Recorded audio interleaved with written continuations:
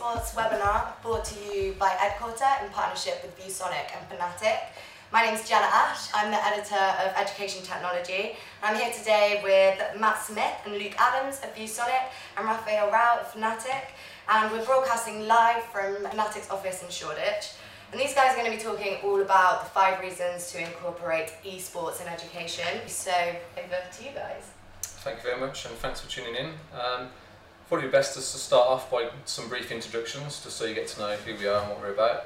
Raph, if you'd like to go first, just introduce yourself. Yeah, definitely. So, hi guys, I am Raphael. I've been working at Fnatic for just over a year now, about 7 to 8 years of esports experience, and I've been here at Fnatic looking after new strategic partnerships. So everything from the start of the partnership and the initial pitch all the way to the partnership development and strategy, and that's what I've been doing here. Fair play. My name is Luke Adams. I'm the esports product marketing specialist at ViewSonic. Been there for about 2 years now. Again, working with the esports solutions, one of which we got behind us. And before that, I spent a few years working in the esports and gaming agency, sort of 360 agency in a lot of different areas of esports and gaming. And I'm basically from a background in EdTech, predominantly working on solutions such as the IFP display behind us, which you typically find in a traditional classroom. And sort of over the last 12 months, I've been working with Luke on more of the esports products, and also with Fnatic, based on their partnership with ViewSonic. And as part of that, we've kitted out this room with monitors and interactive flat panel display behind us. And yeah, I've basically had a really nice experience to actually bridge the EdTech and the esports together. And hopefully, yeah, we can go through some of that today and give you a bit of insight in how yeah, you might be able to merge the 2 areas together. I thought it'd be good to just give you a bit of an overview of kind of what we're going to go through today. So we're going to try and answer what is esports for those that maybe are new to this kind of thing. Compare that to gaming. We'll also look at why esports in education. So to answer the question, you know, why should you bring esports into education? And what we've come up with is basically 5 pillars of esports. So 5 reasons that you might want to consider as decision-making aspects of actually bringing an esports program into education. We'll have a look at the IFP solution together with the gaming PCs and how all that connects together into an esports coaching solution. And then we'll also have a look towards the end at sort of how to get started. So for those that might be new, some tips and tricks. And finally at the end we've got a Q&A section, so feel free to send your comments, questions, feedback all throughout the webinar, and at the end we'll sit through the questions and answer anything that you've posted. So the first topic, let's try and define what is esports. So yeah, I guess over to you and Ralph, I think this is one for you. Yeah, fair play. Esports is quite different to gaming, quite a lot more depth to it. The Wikipedia definition we've got is esports, also known as electronic sports, a form of competition using video games. Esports often takes the form of organised multiplayer video game competitions, particularly between professional players, individually or as teams. So again, that's Wikipedia. It's generally pretty accurate, but there is quite a lot more to it, which again I think Fnatic, Raf, you're probably the best person to give us the lowdown on that. Yeah, definitely. So I mean, kind of understanding first what the kind of differences are, right?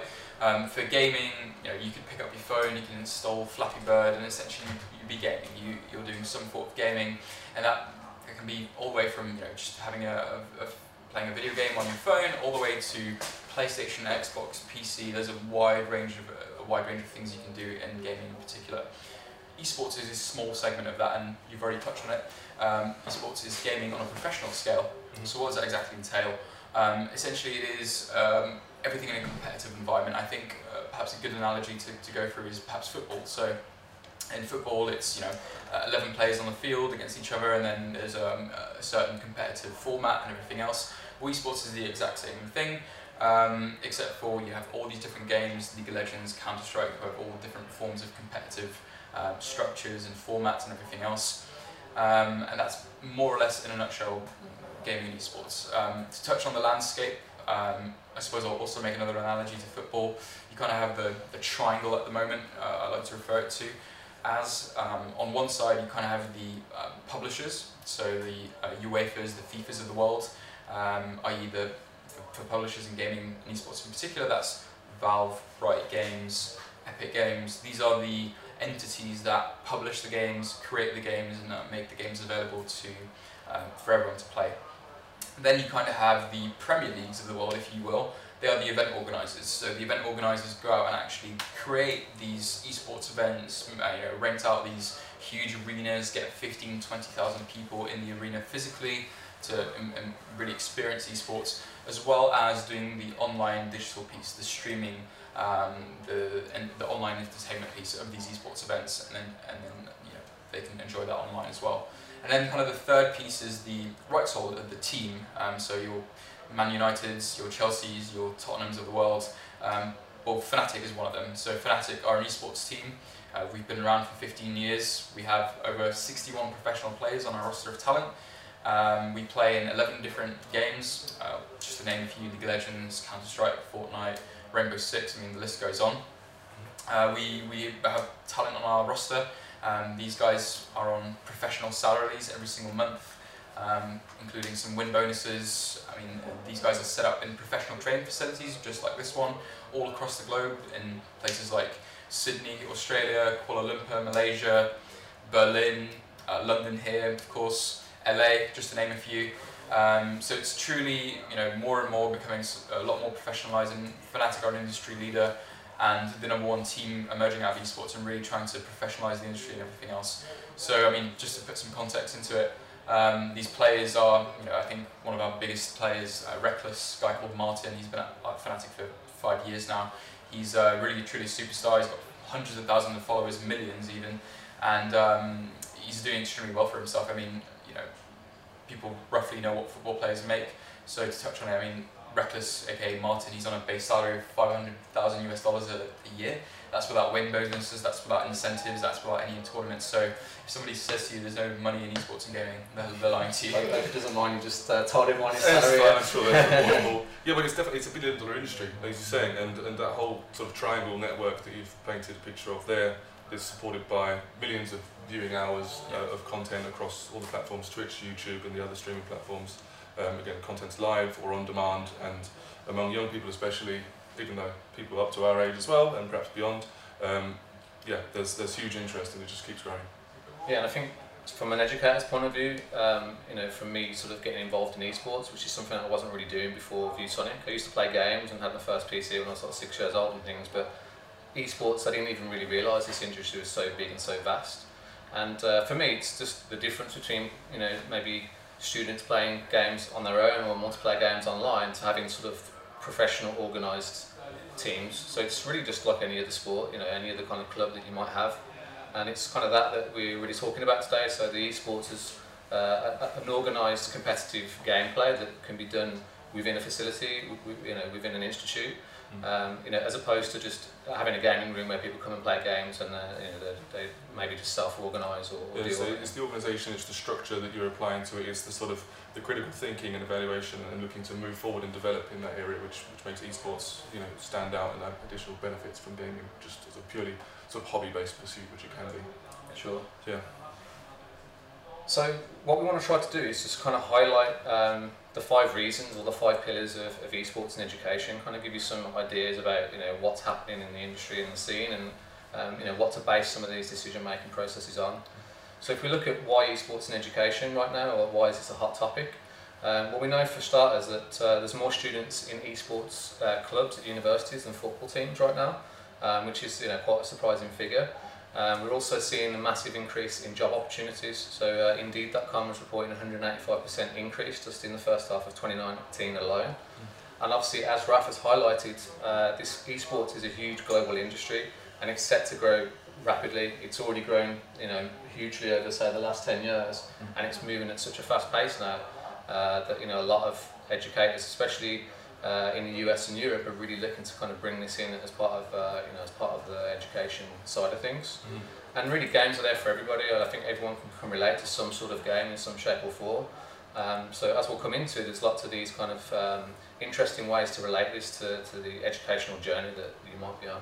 What about the challenges and concerns associated with esports and education? I don't know if you guys can talk a little bit about that.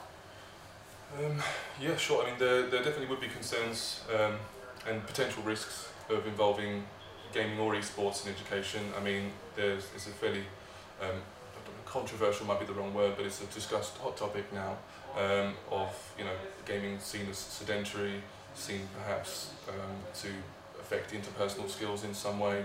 But as we'll hopefully go through in a couple of other slides, there's a lot of ways in which esports kind of tackles that and turns gaming into something that can be more productive and positive. Again, there is also, I believe, plenty of value in having gaming itself involved in education. It plays a role. It's an incredibly creative industry. But esports, as I say, sort of adds some additional benefits and structure to that, which we think is really beneficial for the education journey. Yeah, and I would sort of probably second that and say that some of the sort of aspects of being sedentary and not being as physically active as maybe doing like a sports club or something.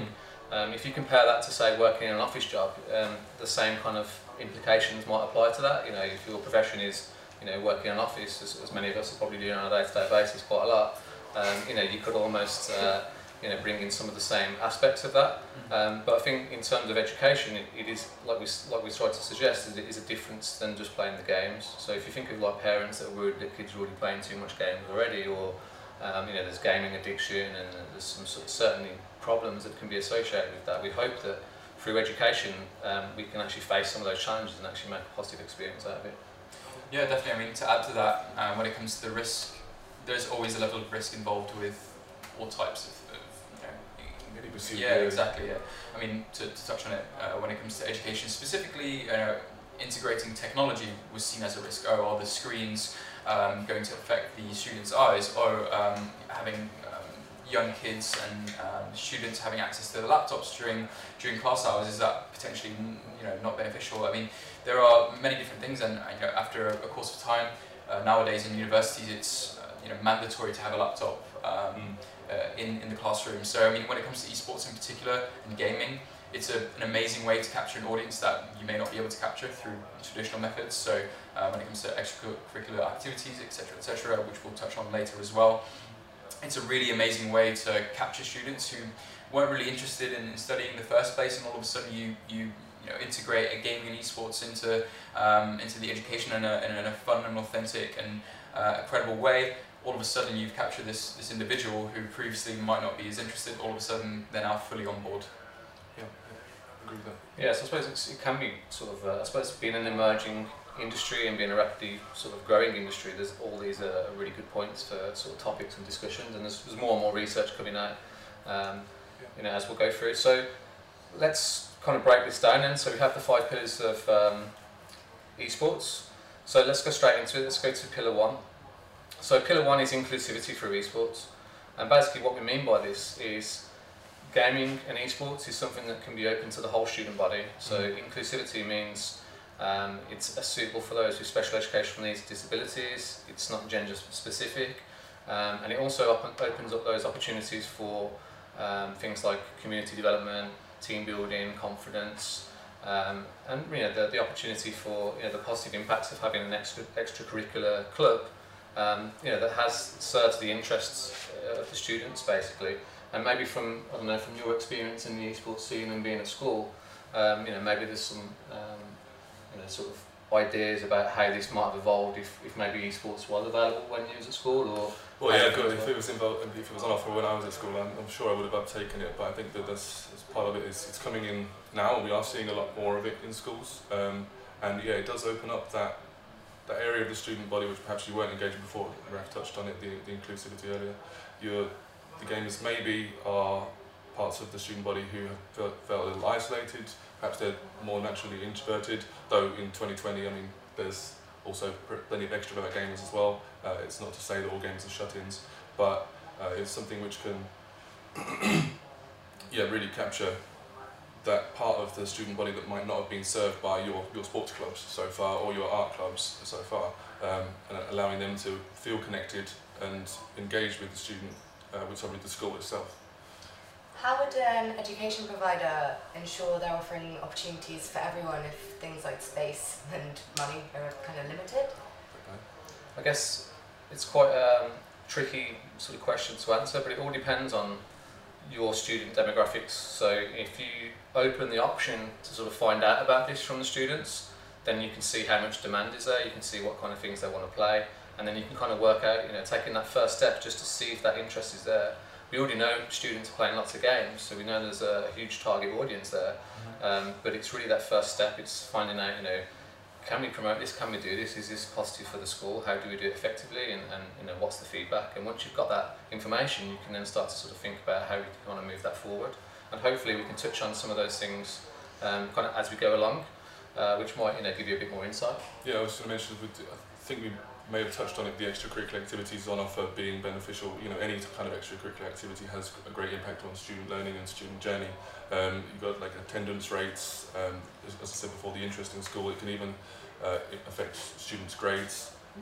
Often if they're engaged in extracurricular activities as part of the school, they see this stronger connection and much more enthusiasm for their own educational journey. It sort of gives them that connection to it. So those guys who might not have been feeling that way, this is the opportunity for you as a school to bring that in.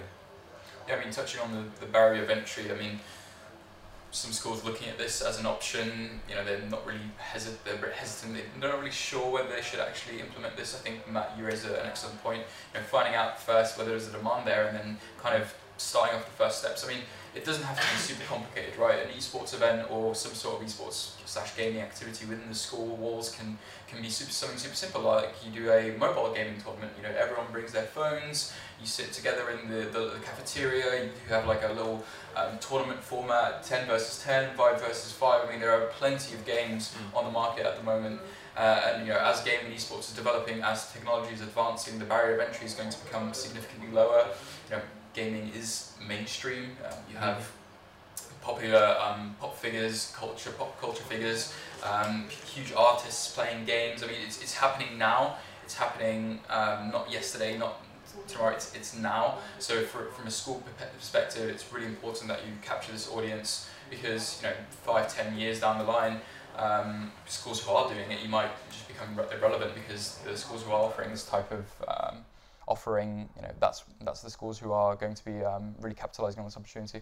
Yeah, that's true. I mean, that feeds quite nicely into the next slide, really, because it's about the school then, by bringing this offering to those students who might not have been served before, offering them that potential. You're differentiating yourselves from the competitor institutions in your local area, or whoever else you're competing for the student attention, to offer them this great new possibility to engage in it, especially if they're already involved in it as a hobby or a pursuit outside of school.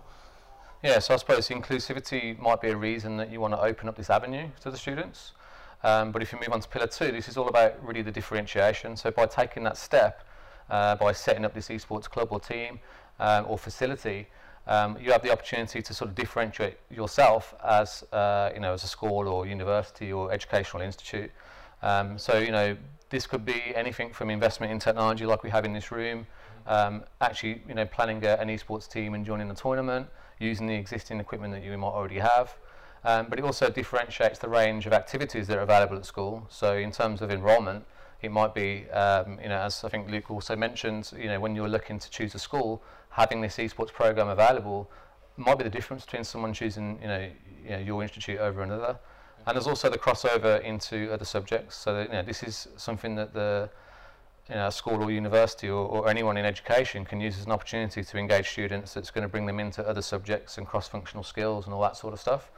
So yeah, it's a big opportunity, and a little slide on the quote on the slide we got there saying that 68% of students are actually looking at the technology at the school and what's on offer, the same as the parents in terms of where they choose to go. So hopefully that kind of relates to how to make their decisions. Yeah, absolutely. To implement an esports room with all the gaming computers sounds quite expensive though, and school budgets are quite tight. So what advice would you guys offer cash-strapped schools that are interested in esports? I mean, perhaps Raf can speak directly about the sort of minimum requirements, but I think it's a great question, because it's obviously one of the main concerns. I think if you're looking to revamp your entire IT lab, then it doesn't come cheap, and it's something that the schools are probably looking to do anyway. And then if you're asking them, okay, actually, but we also need to have a minimum 2080 Ti, that means every single computer super expensive. But it's not necessarily the case that you have to hit the top rack of this. Yeah. And I was just going to mention there is the opportunity, which we discussed a little bit earlier, to introduce console, but the scalability can be a bit of an issue there, because there's not so many titles are played on console, and you probably will also require PC for other aspects of it, whether it be production or like working on the other parts of the esports industry that Matthew mentioned.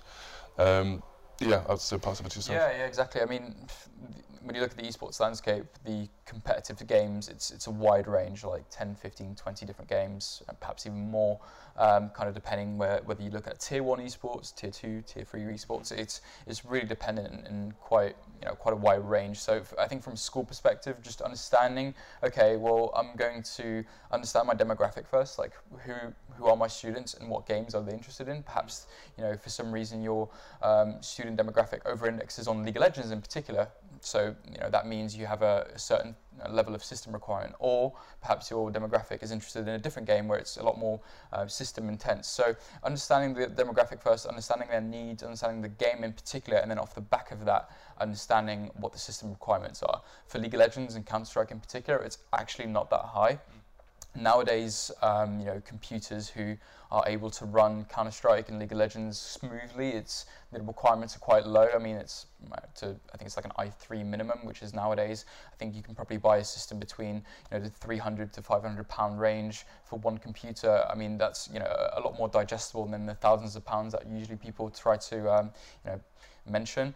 And I think, it's just understanding the minimum system requirements, and then again, just getting creative. I mean, perhaps it's just, you get your students to bring their own computers to school, or their laptops or their phones. I mean, there's possibilities there as well. Yeah, bring your own device is definitely possible. But aside from, asking the student body to get involved in that way, if you do decide to invest, again, it does depend on the demographic and which level you're trying to look at of the education, which games you want to play. But you will also potentially, sorry, I lost my train of thought there. So I think probably what you're trying to say is that by having sort of a range of options open, you can find a starting point basically. So whether it is console as a low entry barrier point, or whether you can look at what you've already got. Don't forget that we're sitting in a professional esports team here, so they have to have the best of the best and there's certain requirements. But if you've got people that already play games, they're already playing on what they've got at home, and consoles are still a consideration. Games like FIFA are still an esport, and that actually might be something that you can get buy-in from maybe other teachers that are more sports coaches or whatever. So it doesn't necessarily have to be what you see as esports as an industry and a brand, because that's what's promoted at the high level. But who knows? We might be using the minimum spec and actually beat some team, and we go, actually, we've done this on the lowest minimum requirements. Yeah. That could be something that's worth a marketing effort from someone. But if you do go in for the full investment, this is where my brain dropped out of my head before. You can make use of it for a lot of other areas. Yeah, but that's so what I was going to touch on there. It's cross-functional completely, exactly. Yeah. You can use the high-spec graphics cards and other functions of the systems to handle like really graphic-intensive other applications, whether it be graphic design, your 3D rendering, these sorts of things in artistic pursuits, and your video and the technological stuff is going to also be able to make use of these equipment you've invested in. For sure. I mean, this it doesn't have to be a full-time esports computer lab. This can be music production, video production. We're sitting here now with all of this camera technology and whatnot, and if it's an extracurricular activity for schools, then this will be an after-school thing. It doesn't necessarily have to be taken up in the daytime. It could be enrichment, or it could just be a facility in a university. I think in addition to that, I think it's just scalability. It's kind of starting off the baseline and just, again, understanding what the demand is in particular in your school. You don't have to start out with a 25, 30, 40 man setup. You can start off with a 5-man setup or a 4-man setup where it's okay. You kind of just create this baseline, see whether the students actually react to it quite well, and then you can look to scale that. I mean, the beautiful thing about esports and gaming, I think you've also briefly touched on it. It's so broad, it's so wide, it's accessible to absolutely everybody. There's no gender, doesn't matter how tall you are, how big you are, it really doesn't matter. I think scalability is the big kind of takeaway here. It's starting off with a minimum level and then look to scale that if the reaction to it is good. Yeah, so start somewhere. If it takes off and the students are realising they need maybe more investment on a higher refresh rate monitor or something like that, sure that might come later on, but base it on sort of what you've got and what you can play with. But I think the number one thing to take away from this is don't be afraid of going in at the sort of budget and spec that you can afford. But just having the team in the first place is probably the first step in the right direction. So that kind of brings us on to another aspect, which is cross-curricular alignment. So by having this esports program or club in the school or uni, you can also use this as an opportunity to actually look at STEM or STEAM or different kind of curriculum alignments between the curriculum in school or what they're studying at university. So at the moment we've got this beautiful gaming room that's kitted out with high-end PCs and monitors, but this interactive flat panel is really the same sort of technology that you'd expect to find in a classroom. So what that effectively does is turn this into also a teaching space as well, into a classroom. So as part of those esports teams, you can sit people down and start to think about game mechanics and game design and how that relates to computer science and development. You've also got like the mathematics behind League of Legends. We've got a little illustration on here that shows the damage multiplier of a certain character. Thinking how does that get created? How do they come up with that? You've got simulators that using physics simulations to drive an F1 car. And also the IT infrastructure, so the server requirements, those interested in IT. There's a lot of crossover.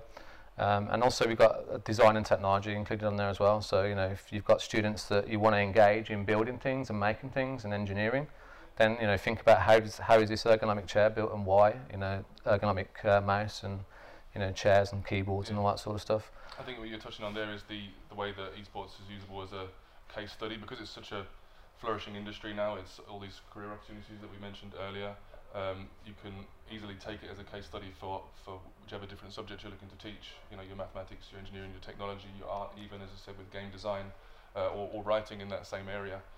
Because it's such a high interest topic for young people and for students, then you can use this as a great topic to engage them in the lesson content further. Yeah, you can use it as a hook or a pathway. And there's also not just esports playing games, there's also the whole production that goes behind that. So running a tournament, social media, graphic design, web development, filming, there's so much to it. It's whatever you make it, really. Yeah, that's it. So how exactly do you see esports being integrated into the curriculum or into just a class? I think this is really down to the educator on once they sort of have something set up, they can sort of see how the students are using the equipment, so they can see kind of like opportunities. So you could maybe have a project in one of the lessons that sort of relates to esports as an industry or as as an activity that the students engaged in. So you've already got them interested and passionate about something. It's just a way to kind of segue them into other things and think, why don't you do this? I mean, I studied music technology and I loved sort of like DJing and drum and bass when I was growing up and things. Yeah, so if they did a lesson about a certain DJ, maybe in a history class, the history aspect of the DJ's life, that would engage you more in the topic, and I feel that that's one of the best ways you can actually introduce it into a classroom setting, because there's a lot of different benefits in the cross-curricular alignment section of taking part in esports. A lot of transferable skills, and like Matt touched on just before, you've got the other roles that are involved when you're making the esports society or when you're doing what you're doing, but in the actual class it's probably going to be a reference resource or something which gives you content. Yeah, I mean, when you talk about STEM and STEAM and things like this, it's really just trying to be cross-curricular. So how do you, bring all these things in? So, the arts and stuff are all already involved, technology is involved. It's just a way of, there's not necessarily off-the-shelf lesson plans, but as this emerges more and more, I'm sure there'll be more and more activities and, companies that provide these kind of services, and it's gonna grow, basically. It's gonna grow, and there's gonna be a lot more to dig into. Yeah, I just want to touch also on those transferable skills, because that's one of the things, the job market's noticing it and educators noticing it as well, that there is more and more documented evidence for the type of skills you're gaining whilst doing esports, problem solving, strategic thinking, a lot of cognitive stuff, which is really complex, and kind of hard to track, but the amount of things you've got to process in one moment when you're playing an esports title it's hard to compare to something else. If you have a brain training app or game, you're usually trying to complete one objective, whereas with esports, for example, League of Legends or Counter-Strike, you've got to try and work out what you're doing, play it off against what the enemy team is doing, you assume, and then play off what you think, what he thinks you're going to do, and how you counter that in advance, exactly. Right? And making those snap decisions. These are things which play in and are transferable to all aspects of life, not just career. There's a lot of those. To add to that, the analogy I like to make to explain this world in layman's terms, it's kind of like esports is like 5-dimensional chess. There are so many variables and different things happening at the same time, with 4 different players on that same team you're playing against 5 other players.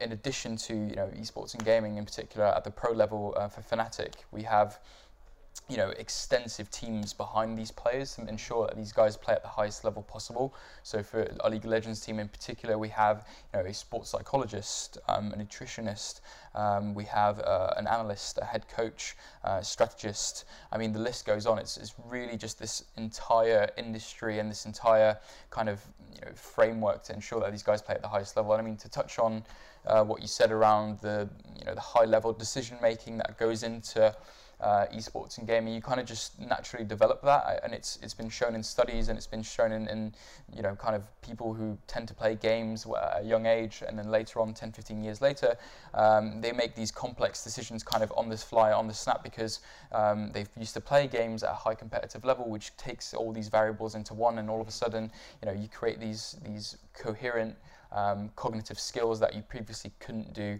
with other type of cross-curriculum activities. Yeah, I think one thing you said there was really good was about the fact that it's played in a team, right? So there's all four of you are doing this. So the coordination, communication aspect of that, perhaps we didn't include that in the inclusion section, which maybe should have, but the social implications of that are massive. It's turning people who, again, we touched on, might be not so engaged or might be isolated by their pursuit in gaming into, fully functional team leaders, communicators, and that's a massive skill to gain. Yeah, definitely. I mean, it's such an opportunity for developing leadership skills, developing, just how to interact with your teammates, in a way that's, healthy, learning things like healthy criticism, being able to give feedback in a way that's well received. I mean, it's no secret at the end of the day, it's competition. You're trying to win, and with winning comes losing, and with losing comes winning. So being able to learn these things at an early stage through your educational kind of phase in life, I think it's super important. I think from that, I hadn't really thought this before, but it just triggered it in my mind now. I think that gaming for me, I'm not that natural of a competitive person, but gaming for me was a place where I could thrive, that actually be competitive and not feel, I don't know, maybe bad about it or whatever was stopping me being competitive in other areas, but it just naturally allowed me to do that and then explore that within myself. Teaches you good sportsmanship. Sportsmanship, competitive nature, all these different things as well, which are part of it. Coordinating to achieve an objective as a team. There's so much to benefit from there. Yeah, exactly, and I think also in particular now in 2020, for me personally, 10 years ago I didn't have the opportunity to join an esports team or a club in my school, but nowadays, because the reason for that mainly was because gaming was not really fully accepted in culture at the time, and I think a lot of it is, in particular in Europe, in Americas, and for sure in Asia. The kind of culture aspect is it's mainstream now. Everybody games. It's not really a weird thing to do anymore. People openly talk about it. It's their hobby. It's their passion. And I think, again, to touch on my previous point around capturing an audience that you couldn't previously, now more than ever is super relevant. I think esports probably plays quite a big role in what's made gaming become more mainstream. I mean, you have all the big streamers who've been noticed more recently and have done things in the media which have gained attention for gaming in general, but having esports be this perceived as more serious pursuit, it's not just you sitting in your bedroom by yourself with a pizza playing games, it's something different now. And I think in that sense, esports is a really important hook for a lot of people, potentially, that's going to lead to all these other avenues that we've discussed. And this kind of leads us nicely onto the careers and continued education opportunities that are also part of the esports journey. And if we kind of look at the statistics, we've already seen sort of in the intro that the job market is increasing massively. But we're also seeing now in the UK emerging courses, specialist degrees and master's programs. There's also a lot of level 3 courses coming out as well that's tapping into those students, maybe when they're leaving school, going through college, that are giving them cross-functional skills. And maybe, Raf, you can sort of talk about Fnatic as a company and all the different type of people that you employ here, and how that kind of scales up as as an industry. Definitely. I mean, perhaps we could start off with the pro gaming department in particular, right? So the pro gaming department consists of kind of the framework, the unit that oversees our talent. So all of our 61 professional players, I mean, if we didn't have any managers or team directors or coaches making sure that these guys are kept on a leash and making sure that they're doing what they're supposed to be doing. I mean, at the end of the day, they're employees, right? They are contracted to practice, to compete, to produce content. I mean, the list goes on. So how do you, what framework do you put in place to ensure that these guys are actually, you know, doing what they're supposed to do, and more importantly, ensuring that these guys have the foundation and the tools necessary to do what they do, to compete, to win all the tournaments. I mean, it's not an easy task. So, like, some of these guys are on, you know, insanely difficult training schedules. And people have the perception that esports and gaming, oh, it's all fun and games, but really when you look at it, these guys are the top 0.00001% of talent. You know, have these extensive training schedules between, you know, 10 and 14 hours a day. Some of these players have incentives to make in their contract built in to exercise, to eat healthy, to sleep, you know, plenty of time. Like, not even kidding, we actually have an incentive for players to actually sleep an 8 hours minimum, because otherwise they'll be playing, you know, 14, 15 hours a day, because it's their passion, they want to do it and everything else. But yeah, to touch on the job opportunities in particular, I mean, on one side we have the pro gaming department who looks after the talent, who looks after our players. And that consists of managerial. So we have the managers, the team directors.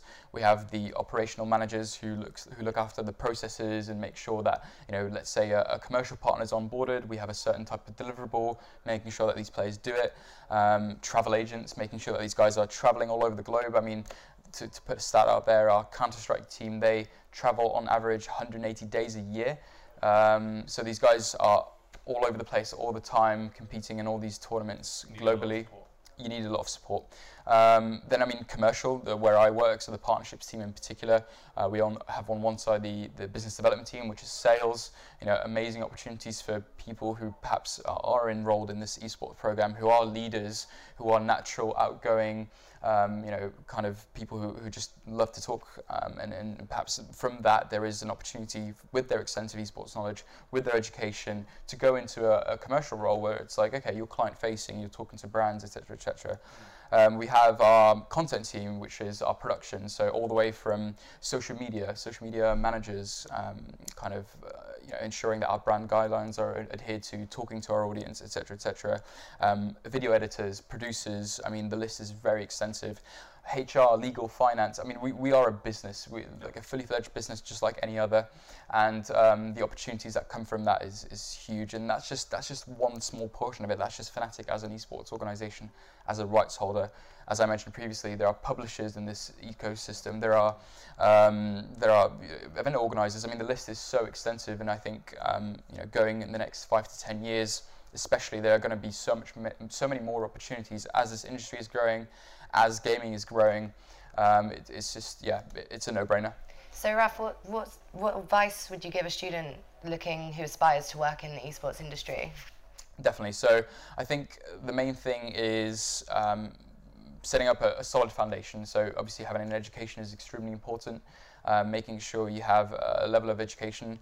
Networking is extremely important. So the people that you know, maybe even practice with or play with in your esports clubs, maybe that particular person goes on to play for a team or work for a team rather, that gives you an in. I think the main thing here is just don't see esports and gaming as this kind of different thing from a different business, for example. So I'll compare it to a traditional ad agency, for example. We're not so different from an agency. We're not so different from a rights holder or a football team. We're a business. We have, you know, pretty much the exact same roles and kind of jobs like any other business does.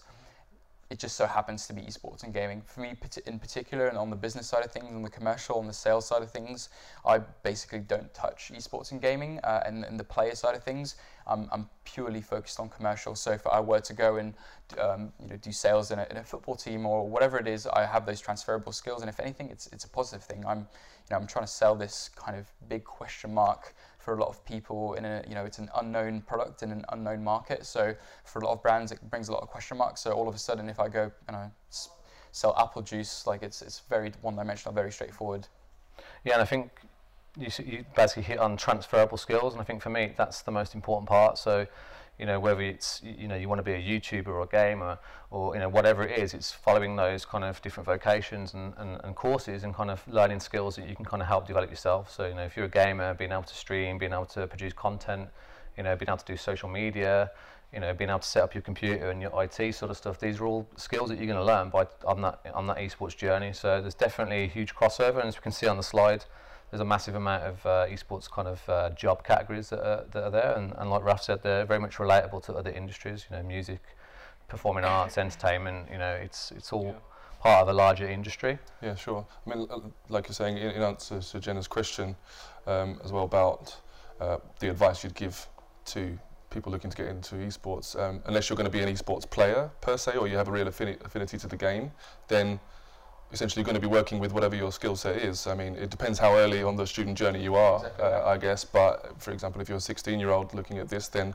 what are your focus areas, what are your strengths, and how could you put those into the esports industry, basically? Which role would you take within the organisation that Raf's part of, for example, or at the tournament organiser level? There's plenty of event managements, administrators, as you've got on the screen for, I believe that's from the British Esports Association, a list of the roles which they're saying are currently involved in esports, which includes the observers and the commentators as well, and the hosts of the events, as well as the support staff which are behind the pro gaming team, like the coaches, analysts, and people like that. So there really is a full range.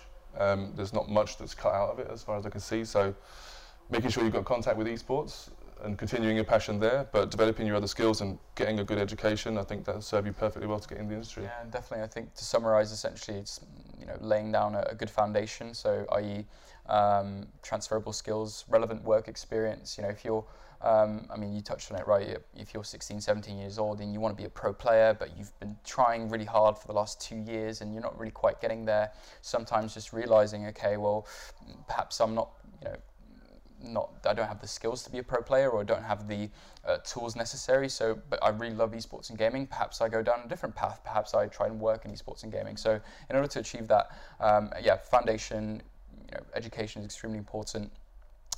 Ensuring you have the relevant work experiences, doing internships, etc., and then networking is a huge part. So knowing the right people, going out to esports and gaming events and just talking to people. What are you doing?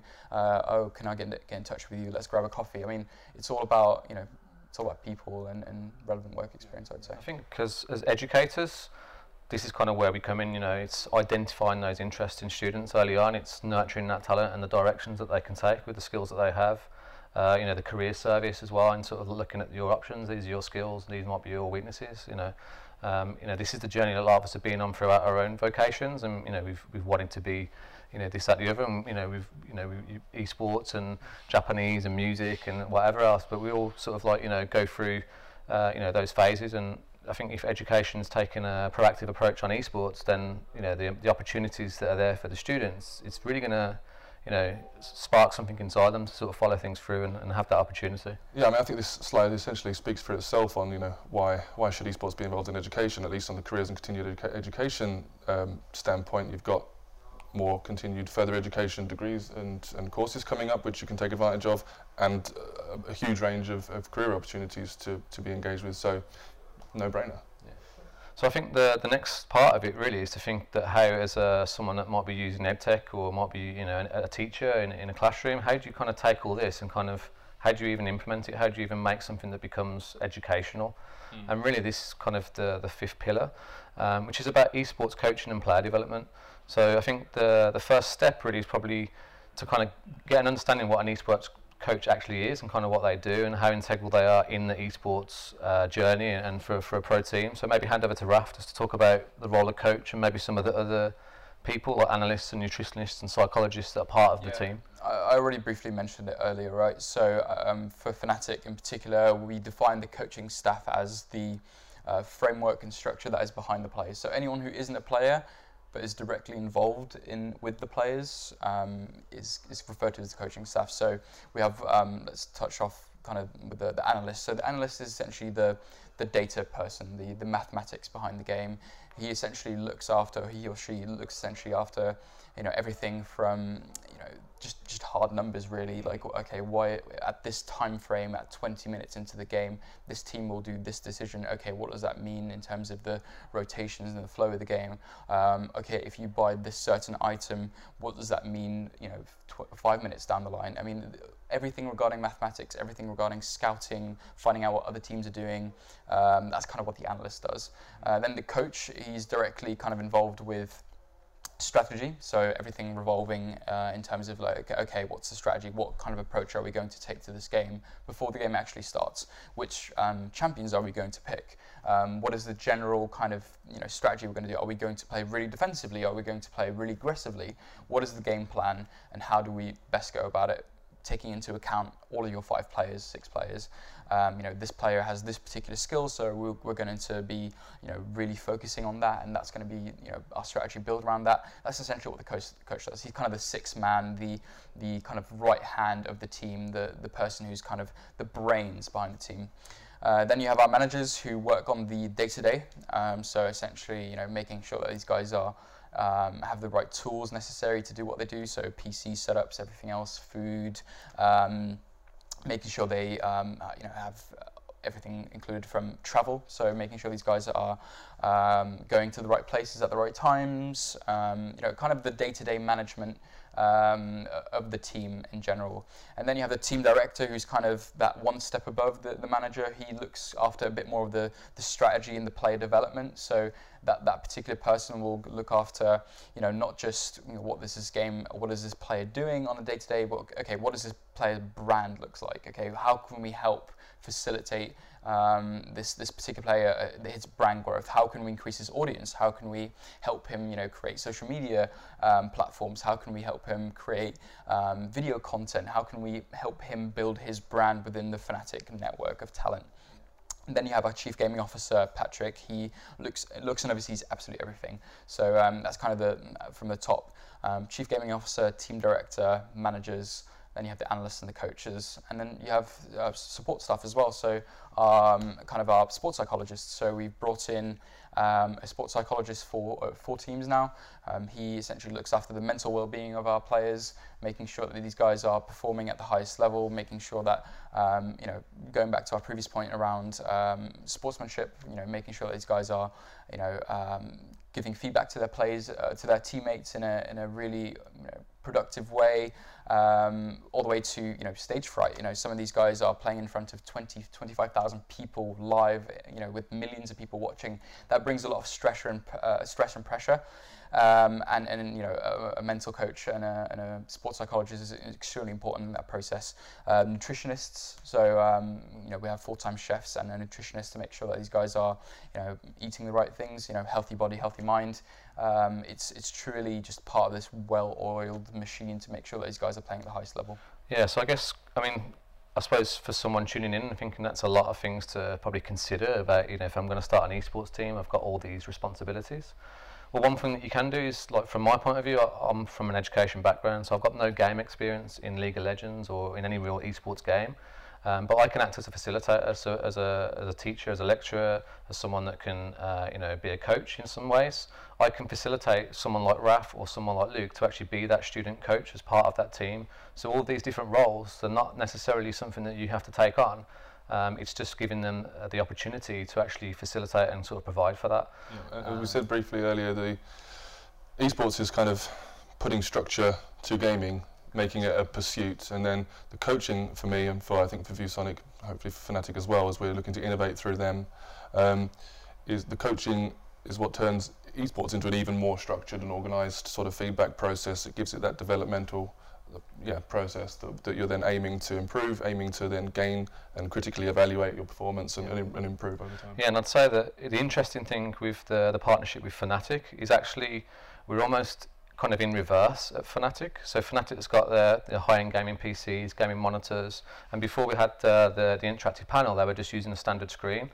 So what we've done by bringing the interactive panel in here is effectively turn this into more of a class-based environment, and also able to sort of give the coach more of an educator kind of role. So it's almost bringing the edtech into the esports, and then they can kind of use some of the practices that teachers might be using. And I think this is where it's going to grow. So as more edtech and esports kind of collide together, the sort of best practices of both industries will sort of merge.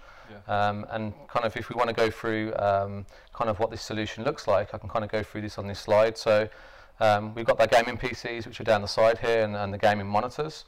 And they're connected to this interactive flat panel display, which is basically the same kind of display you'd have in a classroom situation. So it's a digital whiteboard and it's got lots of connectivity.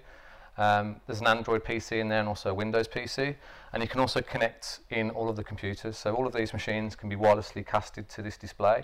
So as a coach or as a facilitator, I can help get the students into a mindset of how to look at player development, how to use this to do strategy and that sort of thing. And I think this is probably a good point for us to sort of maybe show that a little bit in action, so that you can kind of get a feel for how these things come together. So should we have to go through that? So do a bit of a demonstration of what might be an example. Matt will be the role of the teacher facilitator for this, and myself as that placeholder student coach. Again, my League of Legends knowledge is a bit out of date as well. As you can, I'm sure you'll tell by the champion picks, I've got Garen at top instead of ADC. That's a bit of a bad one, eh? So let me just explain the setup. So what we have here is, this is an interactive display. So it's a touchscreen, and we have a built-in PC. So this is running a Windows PC that acts as the digital whiteboard. So this is kind of what you can use as your presentation display. We've then got 6 computers down here that can all be running games. And on this computer over here, I'm just going to run this game in the background so we can get something running. But essentially, this is a digital whiteboard. It's called MyViewBoard. It's an open software platform, in that you can install this on any computer. There's no restrictions on hardware lock or the sort of the amount of users that you can have. And what we've got here is we've got an image. This is just an image from Google Images that we brought in of a map of League of Legends. And as a facilitator, I can basically present this as a solution and say, right, Luke, as a student, why don't you try using this as a coaching What do you want to do right with it? now? Yeah. What would be the strategy or the preparation that you would sort of provide insight for your team? Yeah, so I mean, Raf touched a little bit earlier on the coaching staff and what the different roles are, and obviously these are to achieve different ends during the training, reviewing, player development process. So you're either going to be analysing the opposing team from their past games and trying to work out what they're doing, trying to work out how you can counter that. You're going to be reviewing your own play to work out what you can do better, how you can better sync as a team, or how you can improve. Or you might also then be using this, the view board, as Matt said, it's the marriage of education and the esports in this way. It's providing that technological solution, which is essentially just for teaching and purveying information. You might also use that for educating them on the strategy, or at least running through a strategy. So just as a basic example of that, we'd have on team A, you might have Garen top and Jack top for team B. And again, forgive me for the placements, again, probably season 3 or something, knowledge of the game here. But yeah, so you're still, positioning. This kind of insight is something as an educator I won't have. I don't have any game time in this, so for someone that might be looking at this thinking, I don't understand what's going on right now, you don't really need to. You just need to be there to sort of provide this opportunity to sort of let the students do that. So now this is just an example of some champion picks. Again, you would obviously, that would be part of the strategy, which champions you're picking, and you would be trying to predict what the enemy champions are picking, for example. But so what might be a good idea here is to highlight who's on which team. So maybe just sort of highlight sort of the colours and just circle the team members, so we get an idea of what this looks like from a strategic point of view. Yeah, so I have our teams all marked in blue here, as you can see. And then enemy team, mark those in red, so it's all clear. Forgive me for standing in front of the panel. And then you might make some very basic insights. Again, I'm not a coach, but if you, for example, wanted to articulate your strategy for this game as your bottom lane playing defensively, you might say, okay, don't go past this line to your bottom. And then to your player who's playing top, you say, okay, we want to actually try and push down this lane, leaving the mid to do as he or she wishes. And then from that, you might be able to move on to the next part of the strategy, saying, okay, if this is the beginning of the game, by the 3rd minute, we might be looking to push with 2 people up the top lane, or we might be looking to take advantage of the defensive position we're taking in the bottom lane. So what we might do up here is actually put some timers on there. Sure. And then what we can do is say that this is the first part of the game. So within the first sort of 5 seconds, 5 minutes, this is where we want to start off. This is something we're looking to happen. And then we can save this. So obviously this is already on the board, it's already saved, but we can actually do a couple of things with the board. So we can obviously screen capture and kind of make this into something that we can build up as a storyboard later on. So we've actually got all of our sort of strategies all aligned. So now this is an image that we can say, right, that's for here. That's and the then first change stage. our time and carry on. Yeah. And this is actually a full digital whiteboard with an infinite canvas. So if I move this along, we might actually go a little bit more back to basics, because maybe someone's not understanding okay, what's this map actually represent? I get that you want to be in this location, but what do we have going on here? Sorry? Yeah. As Matt said, this is more of a basic example. If you've got a new player coming in, this is quite a basic setup of the points of interest on the map. Might be interesting just for demonstration purposes. And again, you've got these yellow lines here are sort of articulating the line of play, which then you can provide some insight in a different sort of way. Again, learnings here saying if you go over this yellow line, you're opening yourself up to attack from this champion. So you shouldn't go within there because then he'll be able to shoot you, for example, so you should be this side of the line. That's one of the observations, as an example of an observation you could offer there. And then go back to the basic map we had over here with the basic points of interest from the map. And then this is a way to display, for example, how that might change throughout the game. So you see that the red team in this example have pushed down the top lane, which now opens up this area of the map for them, meaning that they now take this area and the blue team is sort of trapped in this area.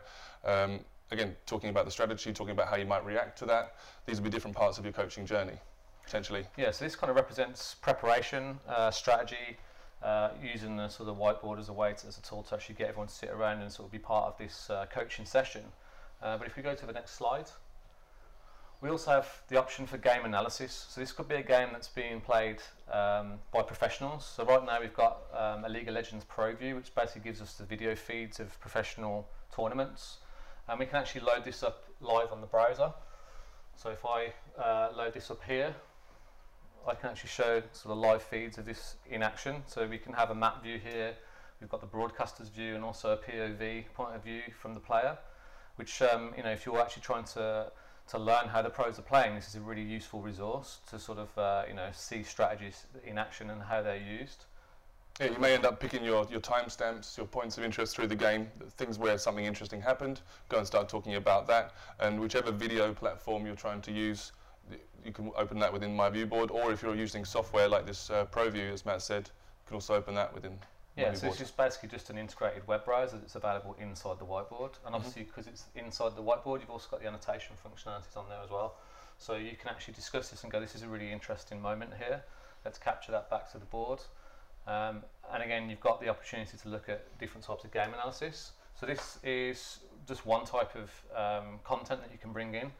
Of course, you've also got things like YouTube, which you can directly embed in a similar fashion. So just go over here and press play. So yeah, we can bring in YouTube videos and embed them into the canvas. Let's turn it off from there. And then the other thing that we can look at is actually, with all of these computers that are synchronized to the board, we can actually bring those displays in as well. So here's the screen capture I've just taken from the live feed that we were looking at. But if I just go over here, I can actually bring in the live coach PC over here that's actually being used to run our replay. So this is actually the PC connected to the screen. And if I just start this replay off again, you'll see that I can now play. Any of the PC screens can be thrown up here. So if you want to practice broadcasting, you could have 6 windows up here and think about how do we edit this, how do we talk about it, how do we build up a storyboard. So there's lots of different ways for you to connect the esports technology in with the EdTech solution. So if you're already familiar with this from a sort of classroom context, it's really just the marriage of the two solutions and how they interconnect, yeah, and how you bring content. Whatever you're looking to communicate, whether it's teaching, whether it's analysis, this is the medium through which you can do it. And for example, yeah, esports player development. So then if you're looking at the replays that you've had or the screenshots that you've taken from that and making a storyboard of what you might be trying to achieve, then you may, you're making your observations, you're getting your insights, and then you're giving actions after that as well for the continued development. So you might just start writing, player 1, practice X, Y, Z. And besides that, you've got plenty of other observations and so actions that you can then talk about. Okay, remember the strategy that you're using. Yeah.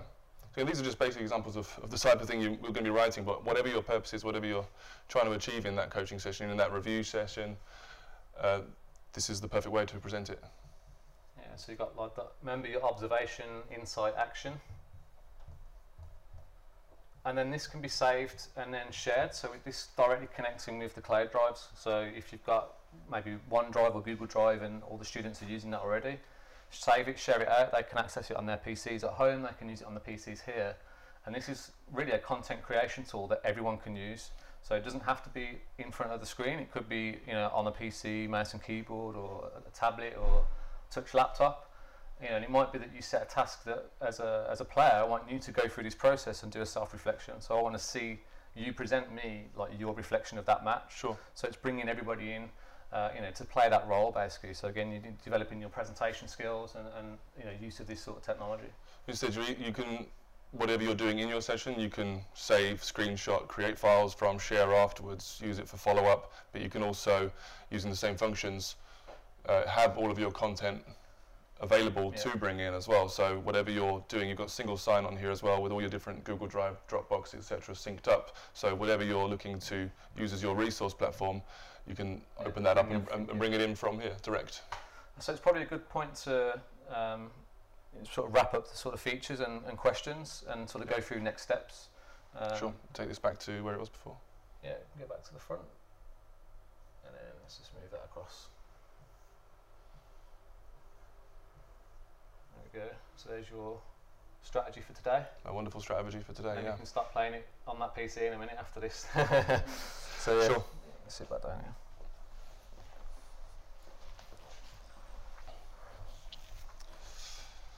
Okay, so... Yeah.